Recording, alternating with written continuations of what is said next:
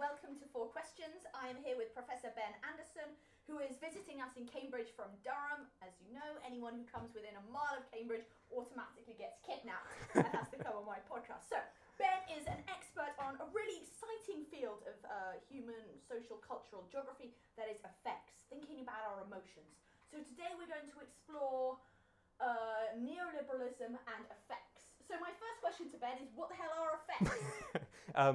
That is a particularly good question, one asked repeatedly of me.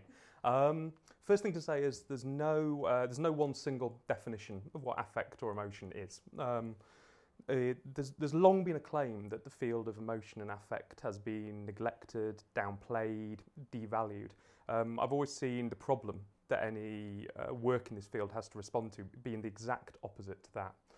The problem is, in fact, that there's a multiplicity of definitions, of attempts to theorise, attempts to give an account of affective and emotive life. So to answer this question, I kind of thought it would be best to give a kind of overview of how my thinking on this has kind of shifted and developed, actually. So to begin with, I think I very much thought about affect on one particular register. So for me, affect was the not yet non-conscious dynamics of bodily life. What does this mean, what does this mean in practice then? Affects for me were the intensity that accompanies an emotion.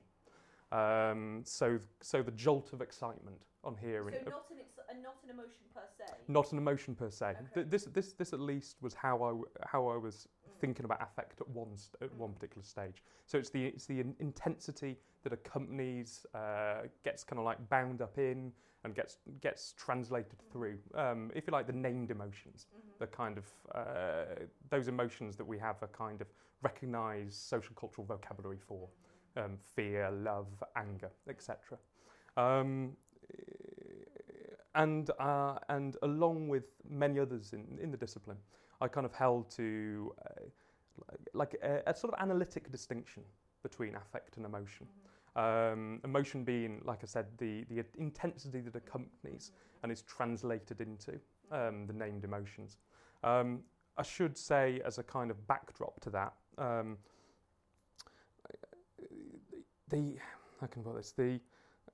this was a point of kind of incredible kind of contestation and critique. What work was that distinction doing? And I think over the last, in particular, kind of 5 to 8 years, I've really begun to rethink that distinction. And I've really begun to think instead about trying to kind of allow different definitions of affect to coexist alongside one another, to attempt to kind of, if you like, jut up and kind of resonate with one another. So I tend to kind of think now about affect in kind of 3 ways, really. The first way is in relation to affect as, if you like, bodily capacities, that affect being there a kind of umbrella term for sort of hybrids of emotions, feelings. So not having that analytic distinction anymore, which rested upon a kind of a non-conscious, conscious, or which then got translated into a non-intentional, intentional distinction. So that's the first kind of definition I use, affect as bodily capacities, question of what the body can do. Second kind of definition I use, or trying to think with in relation to that first and alongside that first, is really thinking about affect as what I've termed an object target of particular regimes of governance in the context of different forms of power. So this is the way in which, for example, I did some work on interrogation and torture in the War on Terror, and this is the way how certain named states, dread, debility, dependency, hope, were explicitly targeted, were the subject of intentional acts of manipulation and intervention. And so that second kind of definition of affect for me was to try and understand, okay, how does affect become part of, if you like, the operation of a form and a logic of power. And then the third definition, which is the one I'm kind of staying with most at the moment, actually, and trying to do the most work around, is trying to think of affects as, if you like, shared collective moods within which people sort of make a life. So this would be this would cut across lots of different kinds of concepts. So we can think here in terms of the atmosphere of a room and how the atmosphere of a room kind of envelopes and sort of animates people within it. Okay, but what is that concept? What is an atmosphere? Like, how can there be a collective effect? Because isn't a collective effect just individuals' emotions and how each individual feels in that room? Like, suppose we were to go to a Cambridge Football Hall, each of us would individually feel the formality, the seriousness, the institutional, the history, the wealth, the privilege, the whiteness, the class. Each of us would feel that and be aware of that. Is there anything collective, independent, subvening on our individualised emotions? Yeah, this is a really great question. Really great question. Oh, you're welcome. Yeah, it really is. But it's almost kind of necessary to start somewhere else for me, in that affect or emotion, whatever term we want to use for a minute, like is never and can never be individual. Affect and emotion, let's use those two terms alongside one another for now. They're always the expression and the enactment of a particular form and kind of cluster of relations that produce the individual. So there's no such thing as an individual affect or an individual emotion. Right. So it's part of a process. It's part of a system. Yeah. I mean, I like the vocabulary of relations and relationality. Perhaps a little more than kind of process and system. But they're both attempting to gesture towards the same problem, which is how to think about the social spaces. No, it's more kind of a question of how do you understand that which is intensely personally felt, but how do you understand that which is intensely personally felt as always already an effect of unfolding back into some kind of, if you like, wider kind of cluster of relations. So for me, and of course here, this is not a unique kind of thought to, if you like, the current work on affect. Far from it. I've said in quite a few occasions that all the work on affect and emotion in geography is deeply indebted and would not have happened and would not be happening without the influence of feminist work, which of course that the kind of phrase, the personal is political, the way in which contemporary thinkers, Elizabeth Grosz, Lauren Belant, kind of think around a phrase like the impersonal is political. They're all sort of making that same point that you can't start from the perspective of kind of like the individual, if you like, possession of an emotion. An emotion isn't to begin with the expression of an individual.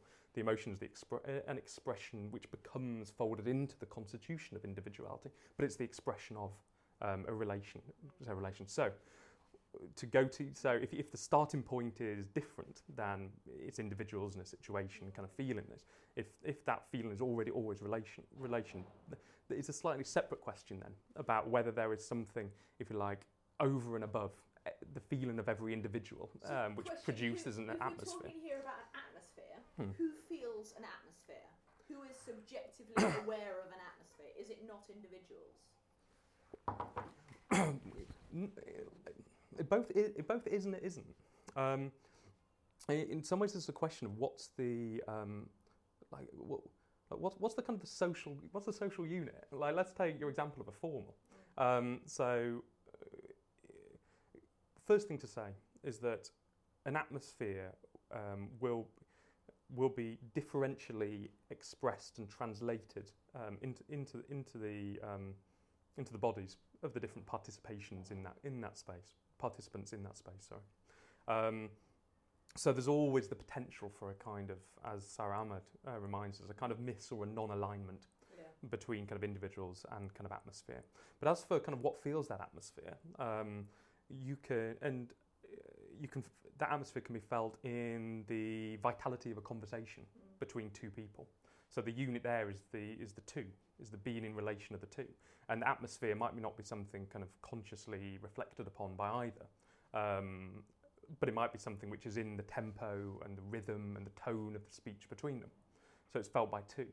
Atmosphere might be felt by almost all of the participants in that situation, where there's a certain kind of ritualized moment where everyone stands up and whatever they do at formals, I've never been to one, possibly never will. Not if you keep stealing from Downing.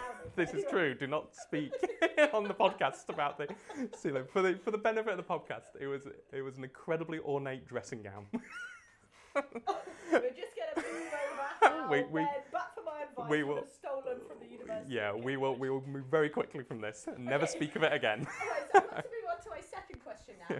Is why do effects matter? So for those outside the bubble, social cultural geographers have recently been, well, for the past 5-10 years, been enraptured by effects.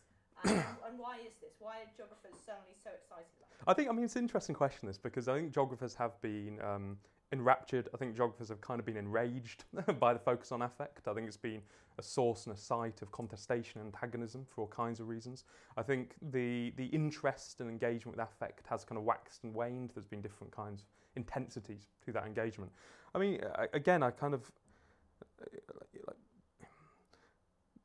in answering this question, I begin from what I think conceptual work does. And I think conceptual work is simultaneously a kind of interruption and a promise.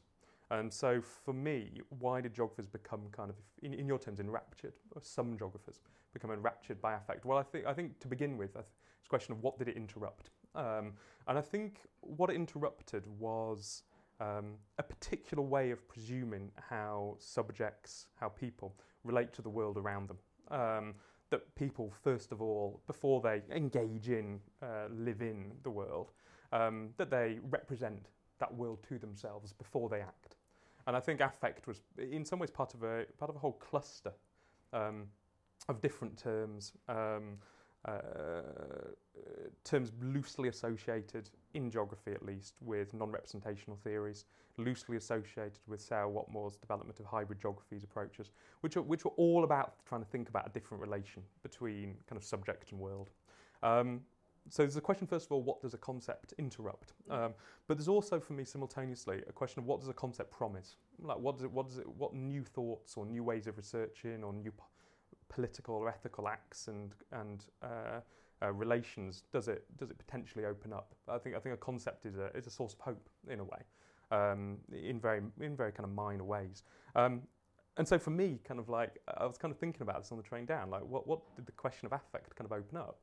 And it opened up just kind of really simply, trying to understand the forms of connection and disconnection that people have to the processes and forces that exceed them but constitute them.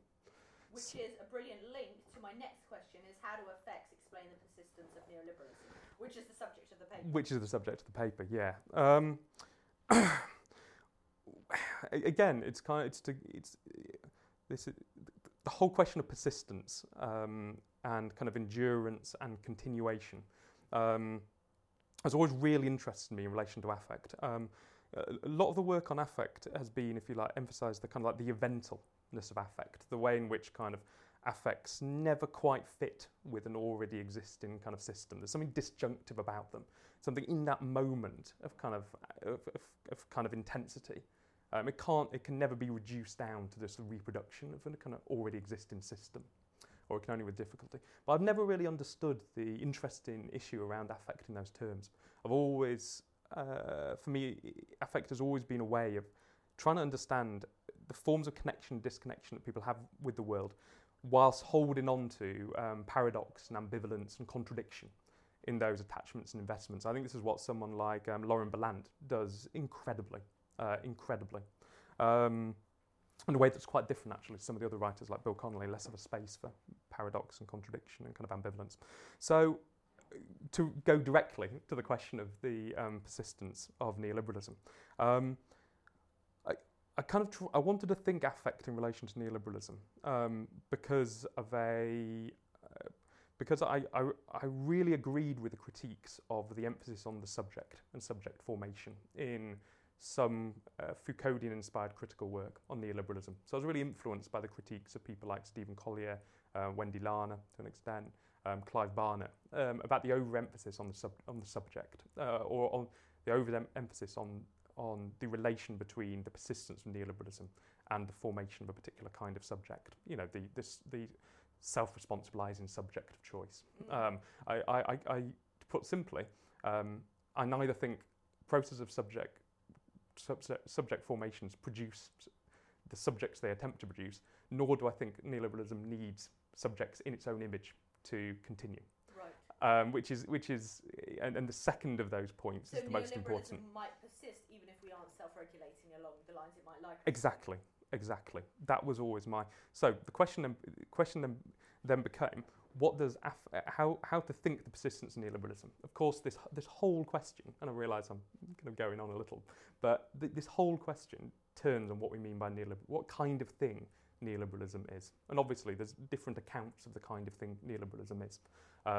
Particular stage of capitalism, particular kind of series of policy prescriptions and programs, ideological or discursive formation, etc., etc.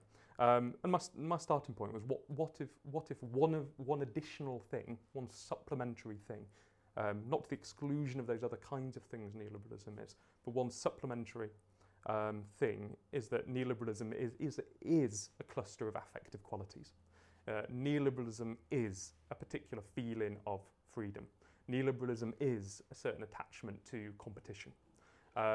Neoliberalism is a certain hope, albeit a thwarted or already always disappointed. Neoliberalism isn't a government policy, it's or a corporate, it's our atmosphere. Exactly. But it's not an either or for me. Sure. I think neoliberalism is multiple kinds of things, and so for me it was about supplementing, not replacing. It was about supplementing the kinds of things work considers neoliberalism to be by also thinking of neoliberalism as an atmospheric kind of thing. Okay, so if we think of neoliberalism as an atmospheric kind of thing, what I then wanted us to discuss is to think about how atmospheres and effects and emotions might be used to destabilise this neoliberal project, because we've seen that emotions were galvanised to support Trump, to support Brexit. How could atmospheres, effects, emotions be mobilised to undermine neoliberalism? This is obviously a huge question, and I'm reminded of how can I put this? The problem of speaking as if your kind of theoretical kind of like tools provide you with political answers. They don't. There's so much additional work to do.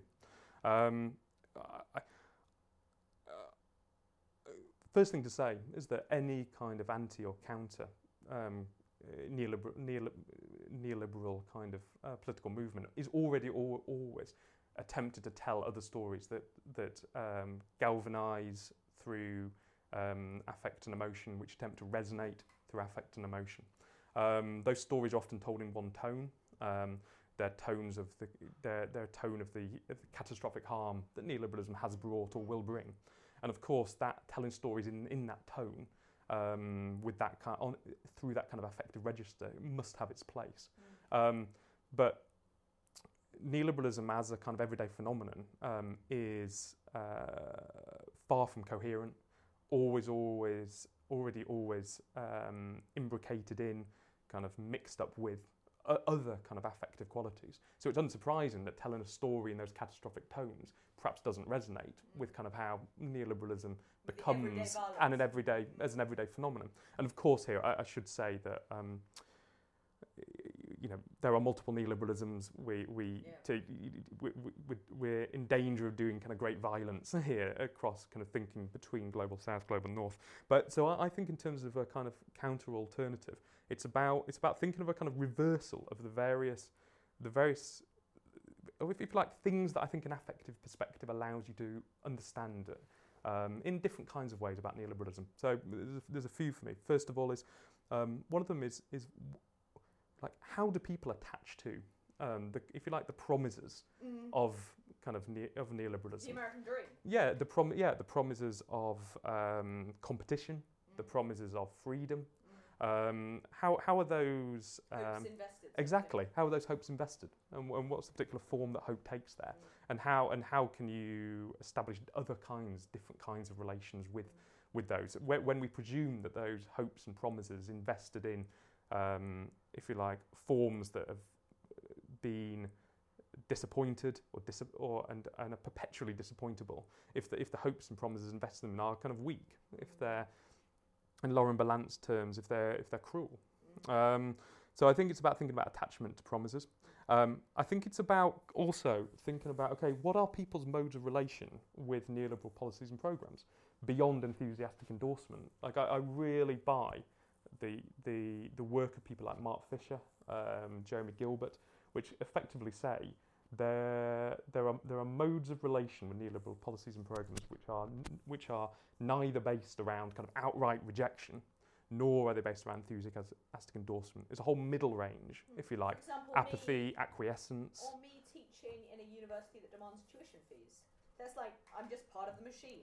Yeah, and what's your mode of relation with that? The mode of relation is like acquiescence, Yeah, exactly. kind of like mild, kind of. Well, as am I. Yeah. As am I. Resignation, kind of these middle range of agencies, which I don't think, as kind of social scientists, we talk about enough. I really don't think we talk about them enough. And then I think, if you like, the kind of the third kind of reversion to think about to open up a kind of different kind of politics is actually kind of what's the mode of relation with alternatives here? Yeah. How are possibilities made present and become Because something? people might not even be consciously or contemplate an alternative. You know, neoliberalism is the only game in town. It's the only thing we adopt. It's the only thing we think about. Mm-hmm. You know, the idea. So, for example, when I speak to my students about tuition fees, they've never even considered the possibility of not having tuition fees. And so what's that process? That's about the, you know, it's a process that many have written about in terms of the, like, what's the process through which possibilities are foreclosed? What's the process whereby alternatives are, even if they surface, are denigrated as unrealistic, are mocked as somehow kind of beyond the realms of common sense? Naive, yeah. I mean, I think this. I mean, I think if we think about the UK political situation, I think these forms of kind of denigration attached to the figure of Jeremy Corbyn very quickly. Actually, I mean, there's a whole series of other issues going on there, but I think there's an intensification of all the ways in which possibility is foreclosed around him as a figure. So I think there's something about how kind of possibilities are allowed or not, but it'd be such a complicated terrain. I taught a module this year called Neoliberal Life, which was all about the kind of affective dynamics of well, let's call them neoliberal societies, even though we explored the problems of naming a society in one way. And several of the students actually analysed as part of their assessment the Christmas adverts by supermarkets in the UK. And it's brilliant work. You know, they did a great job at kind of really drawing out the specificity of the form.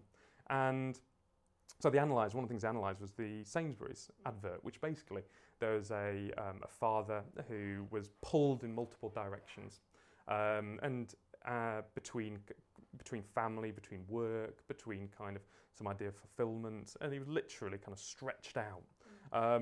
And so he had to clone himself to kind of to be able to able to fulfill kind of all these. And the whole kind of tagline of the advert was about the greatest gift being the gift of you can give to your kind of loved ones. And you know, in that advert was all the kind of ambiguities and kind of paradoxes and contradictions of people's affective relations with neoliberalism. Of course, then all, which you immediately begin to think about those debates about co-option of kind of, if you like, dissonant energies in the everyday, which never find their political form. You know, the idea that people are pulled in multiple directions never finds a form in kind of conventional protest. You know, it doesn't find a form in that genre of, if you like, the catastrophic.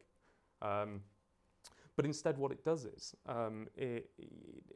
but nor is it kind of like co-option as we traditionally understood. You know, there's something about the supermarket adverts which resonate. So and I think realising that moment, how can I put this? The question of disruption, or the opposition or alternative, becomes incredibly difficult if you think about the affect. And there's some great work being done on this. I should say at the end, you know, like great work being done, particularly on kind of something like Everyday Geographies of Austerity, which precisely get at the kind of ambiguities and paradoxes with someone like not just by academics, but also by filmmakers like Ken Loach's. Yeah. Although I think Ken Loach is really interesting because I'm thinking of work of people like Esther Hitchen at Durham, Ruth Rayner at Newcastle, and in some ways Ken Loach's film, it has a like the tone is one-dimensional. I think it's powerful, but the tone is one of